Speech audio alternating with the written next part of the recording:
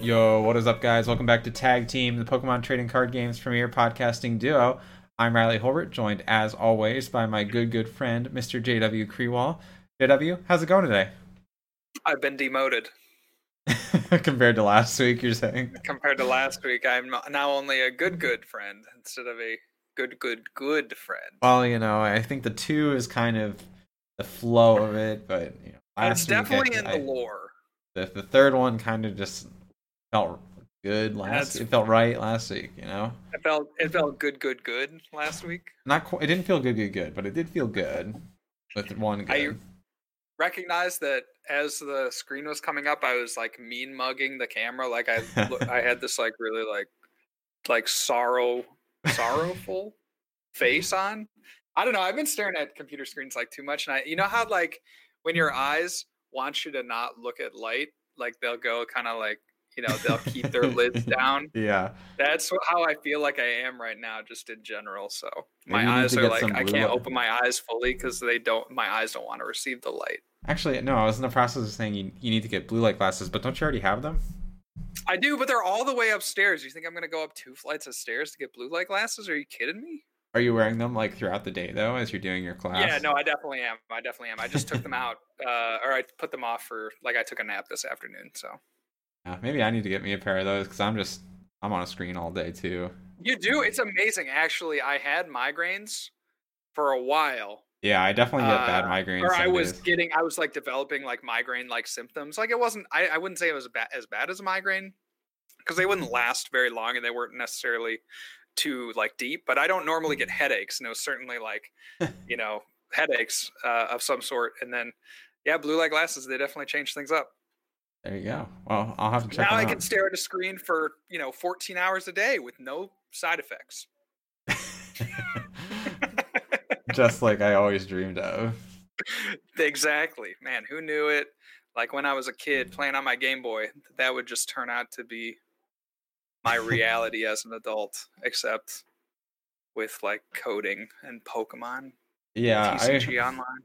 Back when I used to work in the physical office, there is on the way to like the cafeteria area, there is this one guy who has a poster like on the front of his door, and it's so funny to me. It cracks me up every time I see it.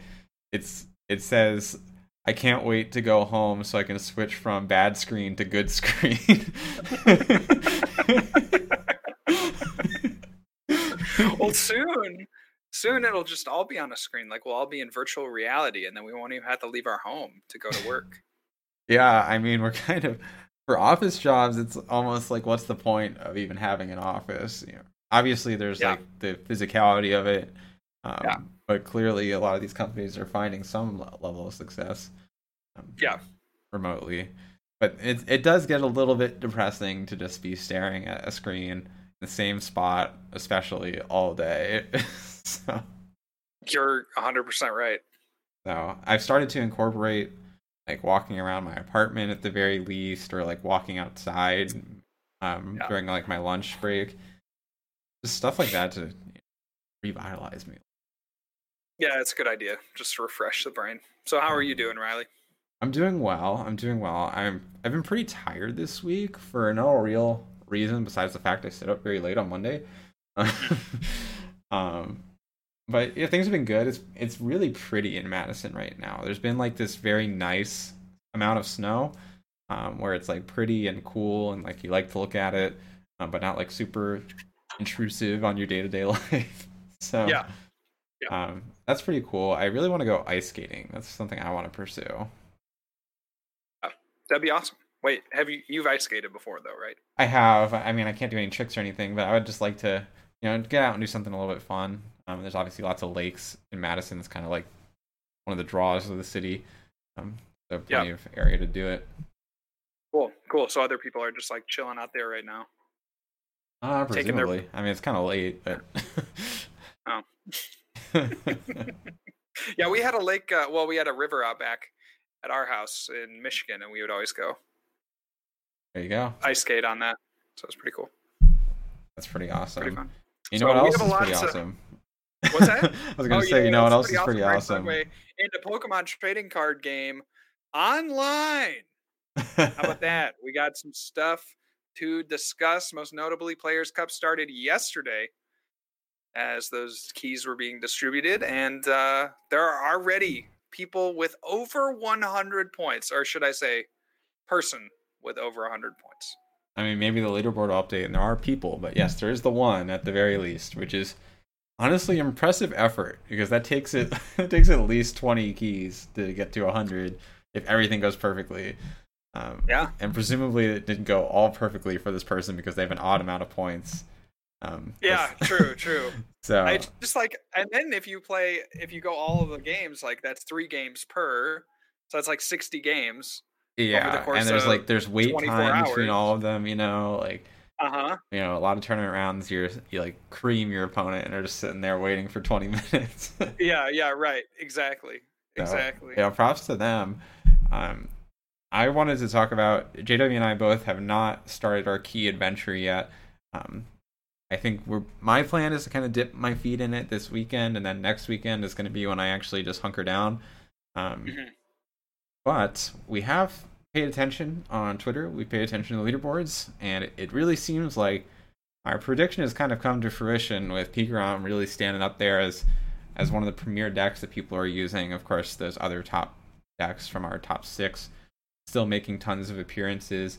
JW, has your opinion evolved at all in the past week? Any thoughts about what people are using? Any surprises? Yeah, no, I mean, I wish I could say that there were. I think we're in this kind of end game of our format where people are realizing, oh yeah, I think there are a number of decks that are just generally good. One of the questions that is just going to be the proverbial question until we get more tier 1 options in the game is just going to be the amount of Centiskorch versus the amount of Lucario Melmetal. I think that's something that I think about because I often would like to play Lucario Melmetal, but it just has kind of a sketchy Centiskorch matchup. And there are things you can do. Yeah. We've been seeing the Stealthy Hoods make their way into Lucario Melmetal to try to prevent Giratina from ripping off the special energy, special coating. That's been a little innovation from recently. Try to help that matchup, but it still seems kind of rough. Still kind of bad. Yeah, still kind of bad, especially if you're playing like one Stealthy Hood. Right. Yeah. So at that point, do you almost include a Guzman Hollow for you to tag call for? Because now you need to get the Zamazenta, the special coating metal, and the Stealthy Hood all at the same time. And presumably they're also going to have other attackers that aren't just the big Centiskorch VMAX. So you also have to be able to deal with those as they come up. So it just seems like a lot going on. The matchup is definitely tough. Yeah, I don't know how excited I'd be about that combo for sure. I mean, at the same time, though, even pre-coding Metal Energy, I felt like I would get random wins on Centiskorch here and there where they only had VMAXs to attack with, and I was able to KO the Volks with the Zamazenta. So, I mean, it is possible. It's not a completely unwinnable matchup, but it's definitely tough. Yeah, I agree. And I agree with you that I think Lucario Melmetal has close or good matchups versus pretty much all the other top decks that we had talked about, except its Centiskorch matchup is probably one of the most poor matchups that isn't something into Lucario Melmetal. Yeah, no, it's almost irredeemable. I mean, I guess you could play multiple hoods if you're really into that kind of thing, but I think generally on the whole, certainly without hoods and probably arguably with them, it's just not going to be a good matchup. So you're stuck there a little bit. For sure. So, is Lucario Melmetal still at the top of your list? Are you expecting a lot of Centiskorch in the coming weeks? Well, I mean, my top decks right now are Pikarom, Eternatus, and Colossal. That hasn't really changed for me. I'm probably going to do the majority of my Players Cup run with Pikarom, but I certainly wouldn't leave, Lucario Melmetal completely off the table if I do find that maybe the metagame is kind of shaping up for it. Especially if I don't see a lot of Centiskorch in those first 5 to 10 keys, maybe that would be a backup option for me. For sure. Yeah, I mean, I'm planning to go in pretty hard with Pikarom as well. I mean, it's what I did for last Players Cup, but Lucario Melmetal also saw me through pretty well. It's really just if we can get a couple rounds without Sandy Scorch, it's time to crack the old knuckles and bring them out. That's right. I mean, it's kind of good, I think, generally to go into these Players Cup tournaments. Like if you're very confident in a deck that maybe takes one bad matchup, I think that's okay. Because I think, there's a high chance that you're not going to see that. There are just so many decks that Right. one can play right now. So there's a pretty good chance that you're not going to see your bad matchup. So if you have like winnable or favorable matchups with everything else that you expect to see, and you just have that one that's kind of on the fence or very unfavorable, then you know what, be confident in it and go for it. Yeah, for sure. Yeah. So let's talk about then how people are doing in the Players Cup and how we expect things to shake out. So we already alluded to this. We have one player at the top of the leaderboard right now with over 100 points. That's XX Pokey Kirby. I think that's what the username is intended to be. Yeah. And that's pretty impressive. I'm curious how many keys they've burned. I almost wish the leaderboard had like another column that had like keys remaining or keys used, because that would be a really interesting like data point to work off of. But we have a couple other players that are still up there in like the 80s. The second and third place having 88 and 86 points respectively. JW, compared to Players Cup 2, where are we expecting this one to really land for that top 256? I don't know. I've been seeing a few people that have been like ripping through keys and like getting pretty high reps. So I've seen Dan on Derko. Shout out to you, man. 4 wins in the first 4 keys. I saw that on Twitter, and then I saw Chip is doing pretty well from what I understand with his keys. So I mean, it seemed, I don't know what would make, I mean, I don't think that this Players Cup is any easier or, maybe probably not even any harder than the other one, but it does seem like from what I've seen, certainly a lot of players that are going to burst through that, kind of 90 point threshold that we kind of think of at least the Players Cup 2 having. I think there will be a lot more players this time around in the hundreds.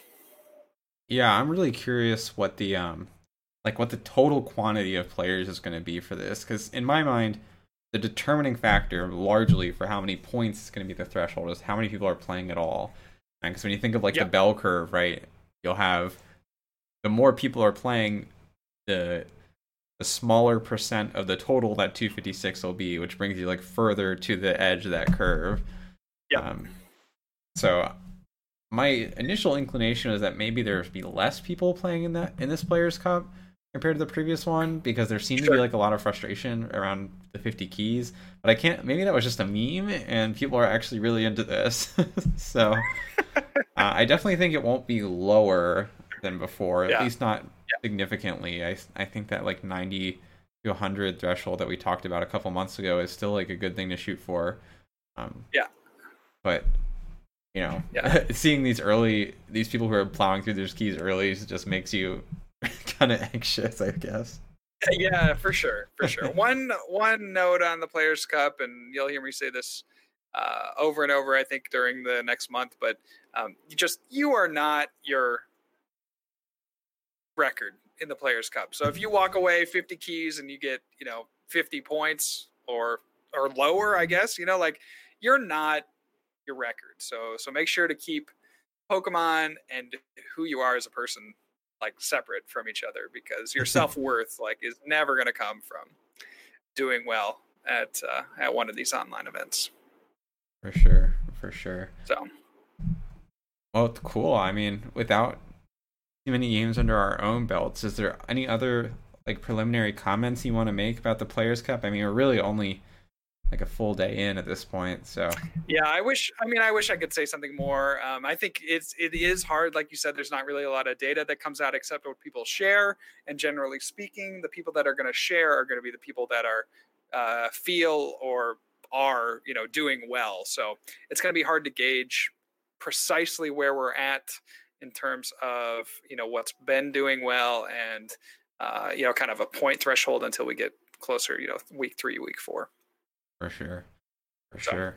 So let's transition over then to our next point of discussion. So we're going to do our card of the day, but I do want to just like preliminary notify if you have any questions about Players Cup or general Pokemon, be sure to leave those in the chat, and we'll get to those at the end of the cast today. Yeah. So JW, bring us home with card of the day.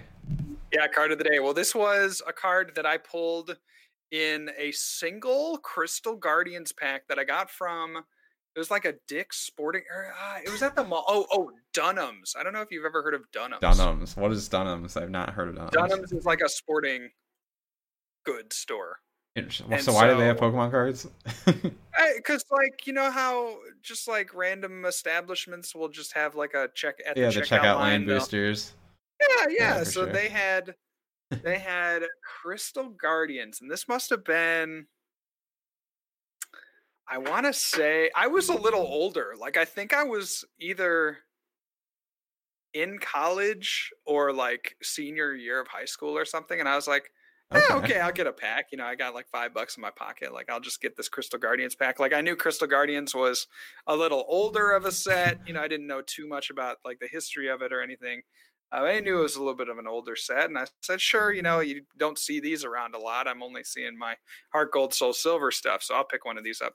And I get it home, open it up. You know, wasn't really thinking too much of it, and I ripped. It was the Crystal Guardians Charizard. So this is the Delta Species Charizard with the yellow and the silver, and it's a dual type of lightning and metal, and it has this, you know, pretty underwhelming attack of Metal Burn, 120, discard a bunch of energy, and it has a, you know, a little ability. Once during your turn, you play Charizard from your hand, look at the top 5 cards, and choose as many energy as you like, and attach them to one of your Pokemon.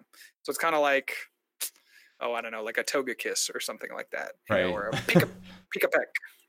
So kind of a cute little card. I really liked it. Ended up sleeving it. Got it graded. Didn't get the grade I wanted. It's like a 7, but it'll always be that little nostalgia trip from that time that I went to Dunham's.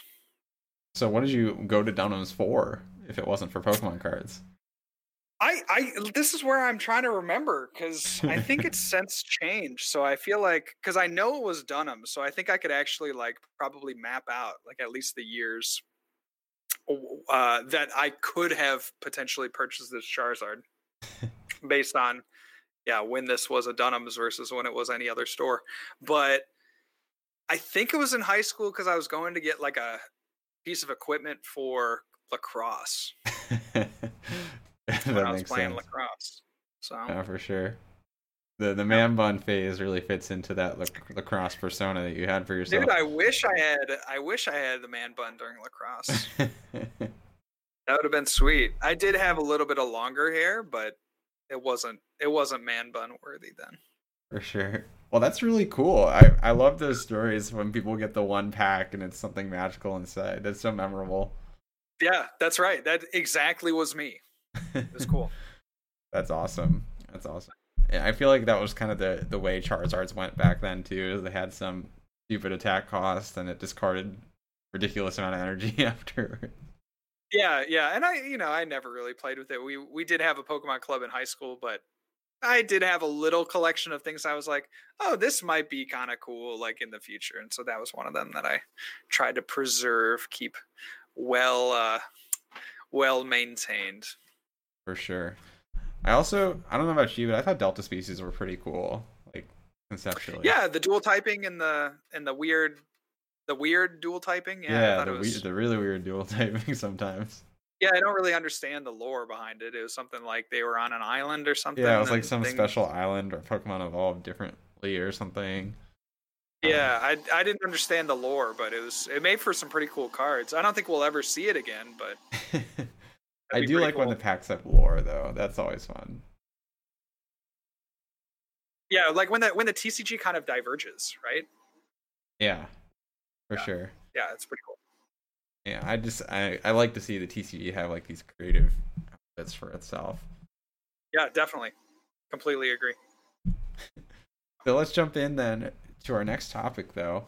which we wanted to give some tips and tricks around the Players Cup. Um, Not necessarily exclusively for the Players Cup, but tips in general to up your game. Um, Yeah. so we have a couple for you here today. I think we'll go through about 3 here. JW, why don't you bring us to the first one? Yeah, sure. So, I mean, the first one, very obvious, but one of my personal goals for Players Cup is just to check all my prizes every single time. That is a manageable goal that, we may have the goal of making it on to the next day of competition or, I mean, winning the Players Cup, I guess, should be a goal for everybody that enters if they're taking it seriously.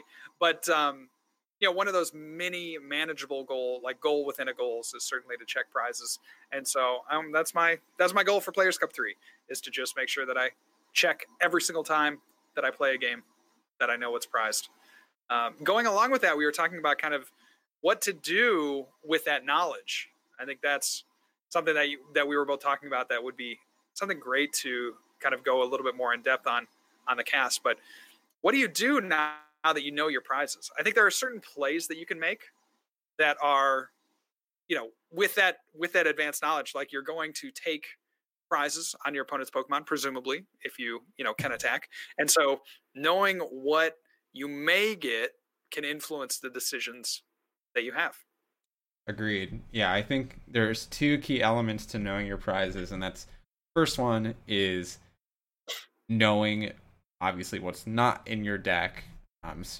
And playing around that. So if you have your Tapu Koko Prism Star prize and Pikarom, obviously that influences the way that you play the game. You rely more heavily on Boltund, for example, to get your stuff going. Maybe you prize 3 welders, and so that first welder is really, really critical in making sure it gets onto the right Pokemon. There's all sorts of ways that can obviously play into your game. But then there's the next level, and I think this is the level that's less appreciated, like you called out, is using that foreknowledge, like, okay, I have 3 prizes left and 2 of them are welder. So I want to make sure that next turn I can use that welder effectively. And maybe leaving some fire energy in your decks. That way you can continue to draw cards when you welder. Those kinds of plays, I think, are the ones that are more often overlooked when you're checking your prizes. So not only understanding what your prizes are, but tracking them throughout the game and thinking about how the prizes, as you take them, will factor into your next couple of turns. And obviously no prize is guaranteed until the last one, which doesn't really matter.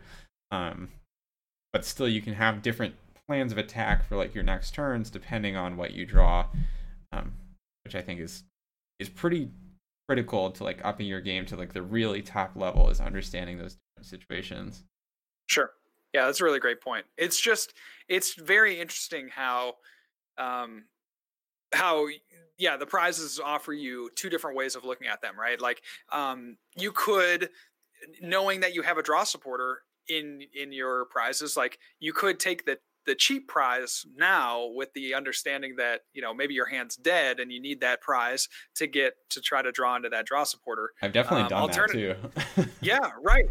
And that just all changes like if you don't have any idea of what's going on. Like if you have no idea of that being there in the first place, you can never make that play. And then if you know what's prized, then you have to use that knowledge to advance your game plan. So for sure.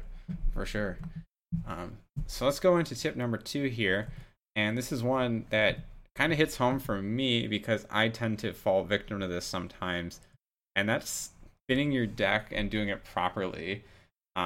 So I think in Pokemon, there's a lot of emphasis on sequencing, especially when you talk about like upping your game and sequencing properly and making sure that you're thinning your deck and doing the right things. So if you're trying to draw a certain, like a boss's orders off of Dedenne, very commonly you'll play your quick balls and draw out your Pokemon that you don't need anymore and discard those. That's clear, like, important tenet to Pokemon, because Pokemon, you draw so many cards, it's really important that you thin out the cards that you need and are getting to those important outs to win your games. I also want to talk, though, to the flip side of that. So we talked about the 2 different sides of prizes. The flip side of thinning is the fact that you're getting rid of things. And this kind of goes to like a larger topic of resource management, and maybe that's something that we should dive into more on the cast, and probably something we should dive into more on the cast in the future. But something I've personally fallen victim to is I will thin to my immediate future, but then, a couple turns down the line, there's something that came and out that is now gone from my deck. An example that I was talking with JW was sometimes in like a Pikarom matchup, you will thin the second Pikarom after you have used the first, and usually you don't need two Pikaroms. There are cases though where maybe you do, and they usually aren't obvious on first glance. But then you end up in these weird situations where, okay, I've thinned out my second Pikarom. I need this one to like actually execute the game-winning plan. What do I do instead? And now my game plan's all messed up. So the message here, I guess I want to drive home, is just like prizes. You're walking a line when you're thinning your deck and understanding what is relevant to thin versus what is the future game plan with my deck is the next level you can go to there. Yeah. What would be a way to do that, would you say? Like if you're hearing the cast, and you're hearing Riley and he's talking about this, like Riley, what would you suggest being a way to practice that, or I guess even, or maybe understand that that's what's happening in certain situations? Sure. I think a lot of it comes frankly from experience. It's not something that you can necessarily see offhand. But it's really having the forethought to say, what does my opponent's next 2 turns look like? I think that's going to be usually what Pokemon, the most immediate thing that you have to think about in Pokemon is like your opponent's next turn and probably their turn after that, because usually you have a good idea of what your next turn is going to be as well. And if in that next 2 turns you're doing something that could perhaps take away an important out, then maybe you shouldn't do that thing. And that goes beyond just thinning your deck. That goes to playing researches. That goes to playing quick balls and Marnies. All those kinds of things count. Another good example is of where you maybe over thin is where you like preemptively grab something from a quick ball, and then you get Marnied. So now you've lost the Pokemon in your hand, and you don't have a quick ball to search it out. So these things add up. You'll notice them more over time, but I guess the most important element of that is thinking of what your opponent's next turn will be and potentially their turn after that. And once you have a good sense of what your opponent's doing, you'll have a better sense of what you need to have available to you to respond. Yeah. And it's definitely not one of those things that's like, it's easier said than done, right? I think it's the same with, checking your prizes and being able to synthesize that information into your next moves. It's something easier said than done, but this is where I would say kind of physical in-person testing and, like you said, experience certainly plays into being able to develop these skills where you have the ability to kind of take back situations. We can't really do that on PTCGO, and if PTCGO is the only place that you can practice your game, like, you're certainly not completely exempt from being able to practice these strategies. But generally, like, in-game play, you can go ahead and throw cards and be able to walk through these certain situations without being affected by a timer, without being affected by the constraints of PTCGO. So I think even beyond TCGO though, like in real life testing, just the act of testing kind of trains that muscle, right? Like you see more situations, you are more familiar with both your deck and your opponent's deck, and you understand like what they're trying to do. I think if in the short term this is a skill that you're trying to practice, I would recommend just like mapping out your opponent's next turn in your head. Like, try and predict what that next turn will look like based on your knowledge of the game state. And if you get it right, then you're heading in a good direction. If you get it wrong, like, take note of what things happen differently. And did it work out for them? Did it not? Would you have played that turn differently? Like, actively think about those things. And maybe it's just one turn out of every game that you like really think really hard about and predict them to like an exact card. But if you actually take that time and practice that skill, you'll find yourself in less and less of these like destructive situations. Sure. Great point. All right. So our last tip was one that's close to JW and I both, because we both like to do this, and that's keeping track of your games. So JW, do you want to dive into that a little bit here?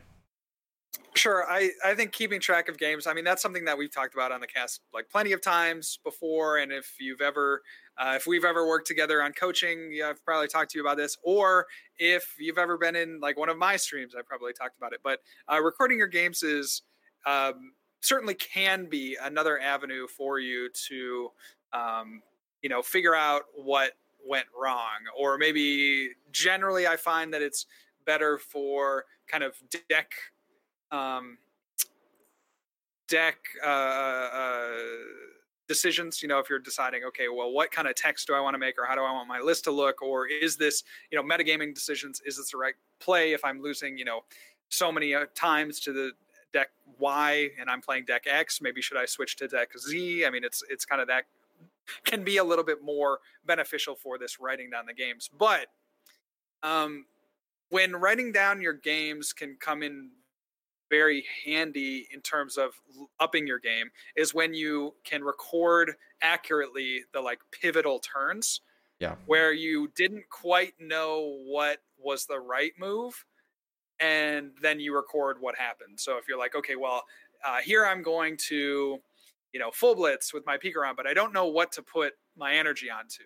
And so you say, okay, I'm going to put it onto my active. And, so my Pikarom's going to have 6 energy. And then you end up losing that game. Okay, so you can kind of go back and say, oh, okay, well, I did it all to the active. And then the immediate response from my opponent was that they, knocked it out. And then I didn't have enough energy left to finish the game. Oh, okay, I see that I shouldn't have attached all my energy to the active. That's a very, base level. But you get the idea of there are these times in the game where you have to run through some hoops in terms of the logic of what you are doing and what you want to do. And just being able to record that and go back and kind of put yourself back in that position later on and really figure out, okay, was that the right play? Was that the wrong play? Maybe it worked out for me here when it shouldn't have, or maybe it didn't work out when it should have. And just being able to put yourself in that position again in the future, I think is really helpful. For sure. I mean, another thing I'll call out within that is even if you don't actively reference your spreadsheets or your notes for a lot of things, the act of recording it and writing it down will help you imprint it into your memory, right? So, I mean, this is tried and true psychology where writing something down makes it stick better in your mind. And so what I would really recommend echoes a lot of what JW said, like record the decks you play, the decks your opponents played, and then just like a quick sentence or two about like what the most pivotal moment of that game was. Like what was the decision that you made that was really important? Was the matchup just that good for you? Write that down. Was there some choice that your opponent made or some tech that your opponent played that made the game a lot more difficult for you, or maybe made the game easier for you? Like write down those key things, those key instances where things were important and game changing. Yeah. All of a sudden you'll be able to much better synthesize like, why am I playing this deck? Why am I doing this thing? Why am I taking this action? And especially if you're trying to prep for an event, so maybe you haven't decided yet for Players Cup, just run a gauntlet. Take a good sample size out of a couple different decks and see what your matchups actually are looking like. And you'll hopefully be able to make an informed decision from there. You can do Excel magic too if you really want to, and like try and get like expected value kind of stuff. That's like taking it to the next level, maybe unnecessarily so, but certainly something I've tried. Yeah, I mean, there's certainly like only so much you can do, I guess, but yeah, like you say, make some decisions and try to really work your way through it, and that's going to be super helpful for you in the long run. For sure. I mean, I know I try and employ all 3 of these different strategies pretty frequently. I'm a huge fan of the spreadsheet. I love to, try and predict my opponent's moves and make sure my deck is prepared. And of course, like tracking prizes is the element. I think all 3 of these topics are honestly really interesting, and I kind of want to revisit them more in depth in like an individual cast in the future. So, if that's something that you'd definitely. like to hear, this probably won't be the last you hear of these. Yeah, and if it's something that you're interested in as well, like please give us that feedback. We'd love to know what's working for you. That said, those are really the key things that we wanted to discuss in today's episode. quick reminder that we are taking some questions here at the end today. I see one in the chat right now. So be sure to drop those if you haven't already. But we'll start right there from the top. So M. Anderson 6545 asks, what was your guys' most break the format deck you ever brought to a tournament? So I think both JW and I probably have obvious answers to this. Yeah. Mine was easily my Zoroark Hexmaniac Muck deck that I had brought with the red cards to Dallas Regionals. I mean, it really just steamrolled the event and kind of, it wasn't the exact list that ended up defining Zoroark, but it was the archetype that ended up defining Zoroark, using Hexmaniac and Disruption alongside those Puzzles of Time. And, ultimately Hexmaniac got banned because that kind of strategy was too powerful, so... That's a pretty, like, strong strong indicator that your deck was too good, right? If your card gets banned. Probably so.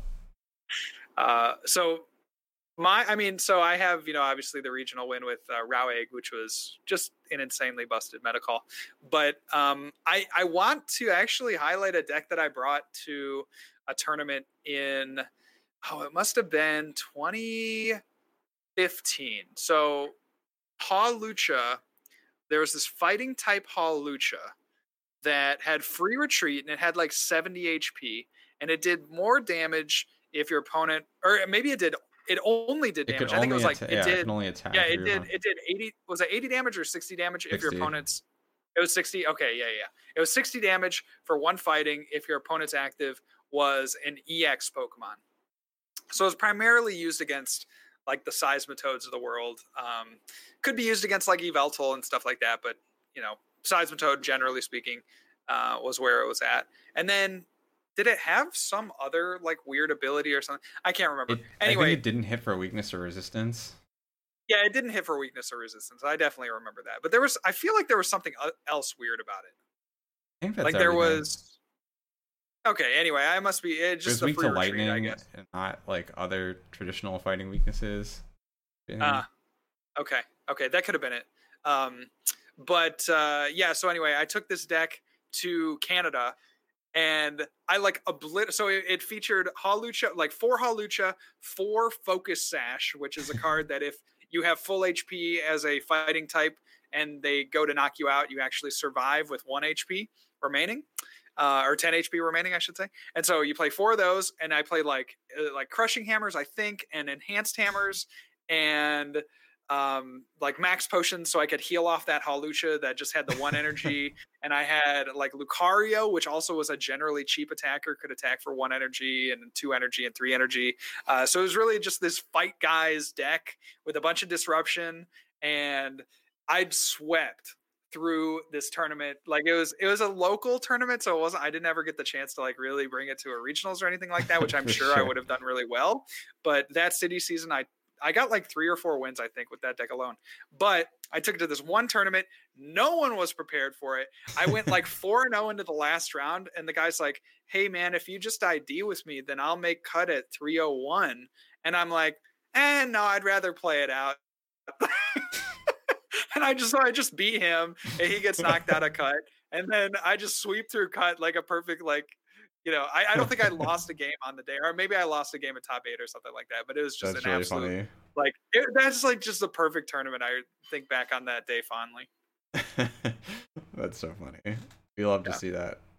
Yeah, you do. I don't normally remember things like that, like deck tournaments. Really, they just kind of come and go in my mind. But that one stuck out to me for sure. That's awesome. We got another question from the Real Magnesian, and that is, what decks are you leaning towards to start the Players' Cup with? I'm definitely going to go my first key with Pikarom. That's a no-brainer for me. Yeah, I mean, that is the defining deck of the time, and really, you look at it, there's not a lot that counters it. You could maybe play into like a Colossal deck. But even then, like Colossal, you got the Mewtwo's to counter that. Like you could play against the Lucario Melmetal, but even then it can be pretty favorable depending on when you use your Coco and how you accelerate your energy. So yeah, it's pretty crazy just how much the deck can do in any situation. Sure, for sure. So I have one more question for you to round out the WW. You've made a lot of YouTube videos recently. I've been a really big fan of those. I want to know, of all the YouTube kind of tier meme decks that you've worked on past, I don't know, let's go a couple months, which of those is the funniest or your favorite? Which one is the funniest that I've done recently? Or like the most satisfying combo that you've done? Like ever or recently? Recently. So let's go like last quarter, last 3 months. Last quarter. Oh, that's tough, man. That's really, really tough because there have been some bangers, dude. There have been some bangers, yeah. I think it has to be anything with Clefairy. Clefairy's become my like de facto like new like squad mate over here. I love Clefairy and that flip attack. It's got the mini metronome for twin energy, and if you flip heads, you get to use one of your opponent's attacks, and it's like pretty much like by and large a useless attack unless you're playing against Zacian based decks, and then you just flip heads and you have a good day and life is good. So I would say anything that involves Clefairy is probably one of my favorites. That's funny. Yeah, I do notice you playing that Clefairy card. It's so good, bro. The card is like so awful, except in this one situation. Chill. You're gonna hurt its feelings. I mean, I'm a Clefairy fan for sure. I thought for sure that you would say the Baby Trio deck. Oh, really? Yeah, that one's kind of tough to pull off, though, I guess. Okay, Baby Trio is it's a little sketchy, and also I've done it a lot. I think it's like my third or fourth video on Baby Trio in some iteration. A little played out at this point. Yeah, he's a little played out for sure. So that's funny. Yeah. Well, thank you all so much for tuning in and checking us out. If you're looking to hear more awesome competitive content as we go through the Players Cup 3, be sure to drop us a follow both on your podcasting platforms and on Twitter. That's going to be at Tag Team Pokemon on Twitter. And as well our own individual Twitters at Smiles Riles and at Real John Walter. Leave us a rate and review if you like it, or if you don't, and let us know what we can improve. And we will catch you all next time. Peace. See ya.